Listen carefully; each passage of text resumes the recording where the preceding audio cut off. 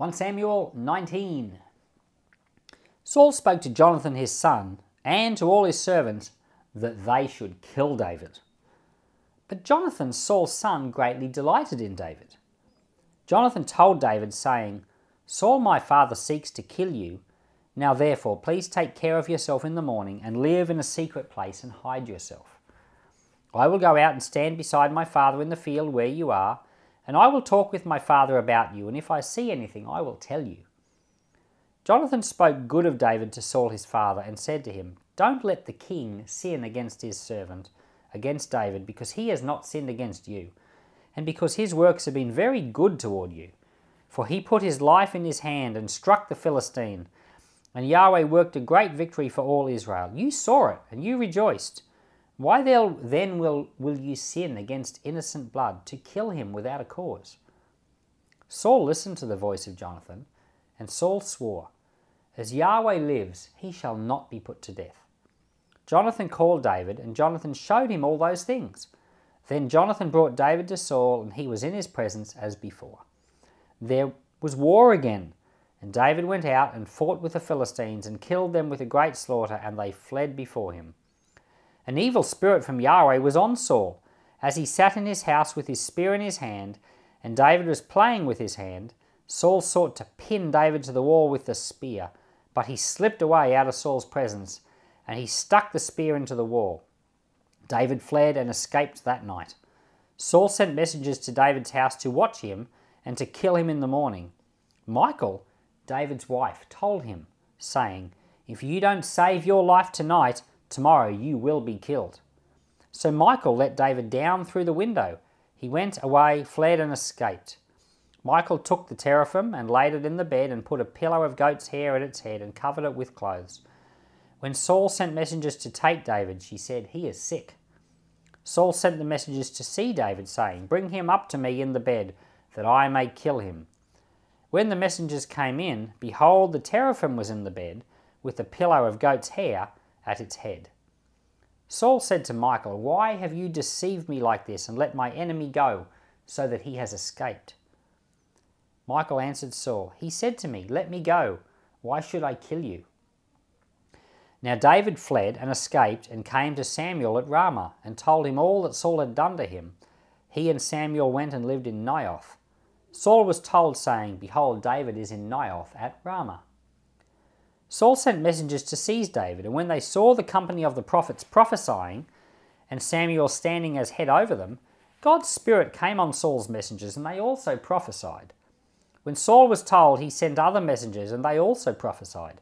Saul sent messengers again the third time, and they also prophesied. Then he also went to Ramah, and came to the great well that is in Seku, and he asked, Where are Samuel and David? One said, Behold, they are in Naioth in Ramah. He went there to Naioth in Ramah, and then God's Spirit came on him also, and he went on and prophesied, until he came to Naioth in Ramah. He also stripped off his clothes, and he also prophesied there before Samuel, and lay down naked all day and all night. And therefore they say, Is Saul also among the prophets? So what happens in this chapter is that Saul's trying to kill David. Jonathan says, You better go and hide. David goes and hides, and then Jonathan has words with Saul saying, What's the go? Why are you trying to kill him? He's been good to you. And Saul sees reason, so he calms down. And I guess they were in a patch where there was no wars going on and life was pretty normal. But then in verse 6 it says, There was war again. Oh dear. So David goes out and he's once again killing, and he's succeeding, and he's conquering, and the jealousy returns. It's too much for Saul. Saul tries to kill him again, and this time it's on. David knows, I got to get out of here. And so he goes home, and his wife says to him, If you don't leave tonight, you are dead. So he gets out through the window. Now, I guess this is a house built into the wall of the city, a little bit like in Jericho, in Rahab let the two spies out the window. Something like that. I'm not actually sure which city this is in. It's not Jerusalem, that's for sure. So it could be in Bethlehem, and it could be that that the city was locked up for the night, which is probably why the messengers didn't come in and just get him straight away.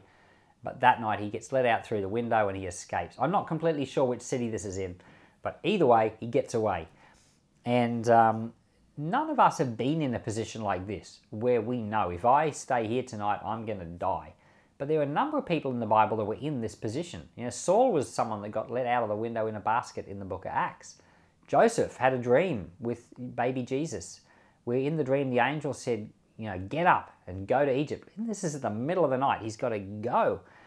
So this has happened to a few people in the Bible, and it'd be a very, very scary thing. And you can imagine young David, he'd be in his 20s, he might be 20 or 21 or 22, and he knows, I've got to go.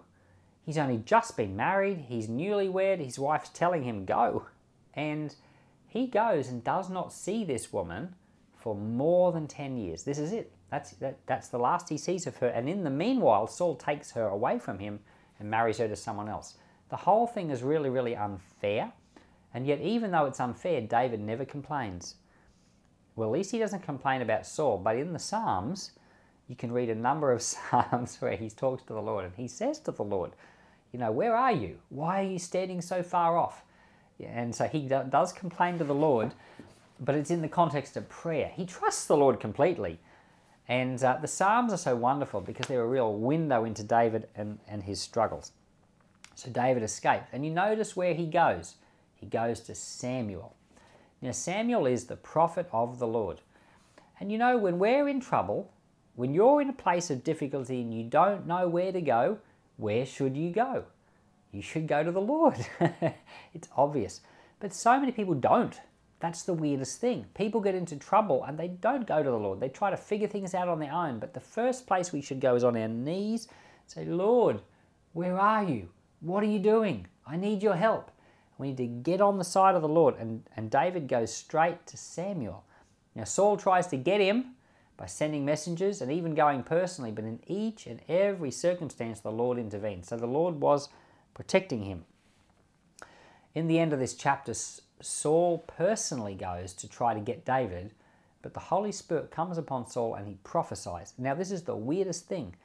You got someone who's so unrighteous, so full of jealousy, so ungodly, they're just wanting to kill, you know, they just want to murder someone that's innocent, and yet the Holy Spirit comes upon them and they prophesy. Now, figure that out. How on earth does this work? Well, there's a really easy answer to this. If we go right back to before Saul was jealous, before Saul had his problems, when Saul was anointed as king, the Holy Spirit came upon him and he prophesied. So Saul was given the gift of prophecy way back.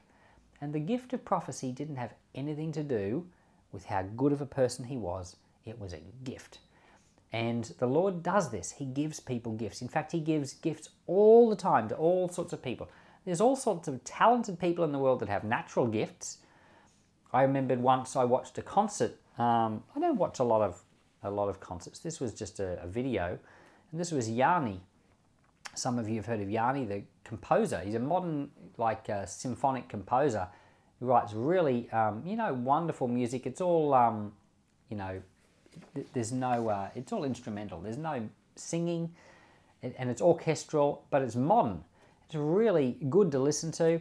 And I was watching this concert with Yanni, and there was a man on there playing the harp, and I don't know his name, but it was the most fabulous harp playing I've ever heard. It was just amazing. And he was strumming this harp, but fast, like, and it was incredible. And I remembered thinking to myself, now, I'm ashamed to admit this, I remembered thinking to myself, I was quite impressed with the music, but I also thought, this poor man has given his whole life to this harp. And, what if he'd given his whole life to the Lord? I remember thinking something along those lines. And I must have shared those sentiments with my dad. This is many years ago. And Dad said that the Lord gives people these gifts and abilities, and the world is richer because of them. And if you think about it, he's right. There are so many people that are good at lots of different things. And thank God the world is full of people that are good at art, and good at music, and good at designing buildings and good at sports. And the world is so rich and wonderful because people have been blessed with gifts and abilities by the Lord. And thank God for it. And what they need is just to come to love the Lord and to use their gifts for Him. There's not a problem that people have gifts and the Lord has blessed them with gifts and it's not according to their righteousness. I mean, thank God for people who've written well. Think of the great poets of the world, the things that have been said. Some of them aren't even believers, but the world's been so blessed through their poetry. And so here's an example of someone that the Lord gave a gift to. The Lord knew in advance that they would do wrong things, but he gave them a gift and they used their gift for him, even though they didn't deserve. And Samson was another one like that, who used his gift for the Lord even though he was an immoral man. So we always learn from these examples that just because you do something good doesn't mean you're a good person. And so we've always got to guard our heart. And so David now begins a life of exile for about 10 years, I believe, or it may have been 11 or 12. He's running for his life and it's a difficult patch. And you might have wondered in your own life, when God's called you to something but then the opposite happens, you may wonder where on earth was the Lord in all of that, but the Lord seems to do this to people. And it's part of the school of hard knocks that he puts people through, because he wants to not only give you something to do that's important and wonderful, but he has to prepare your heart for that so that you're not proud. You need to be humble. You need to realize that it's the Lord that is working through you. It's not your own righteousness. And so the Lord often puts his people through great difficulties because it's what's needed. And you can't come into the promise unless you go through the difficulty as well. So that's what's happening here. Heavenly Father, we want to thank you for difficulties in our own life. We embrace them because we know they're good for us. We know that without them, we can't come into your plan. We can't be what you've called us to be. We thank you for stories in the Bible like David, and I pray you'd help us as we go through our own times of exile and our own times of flight and our own times of struggle and difficulty and persecution. Ask your grace to be given to the body of Christ that we might be a pure and a spotless bride for you. In the name of Jesus, amen.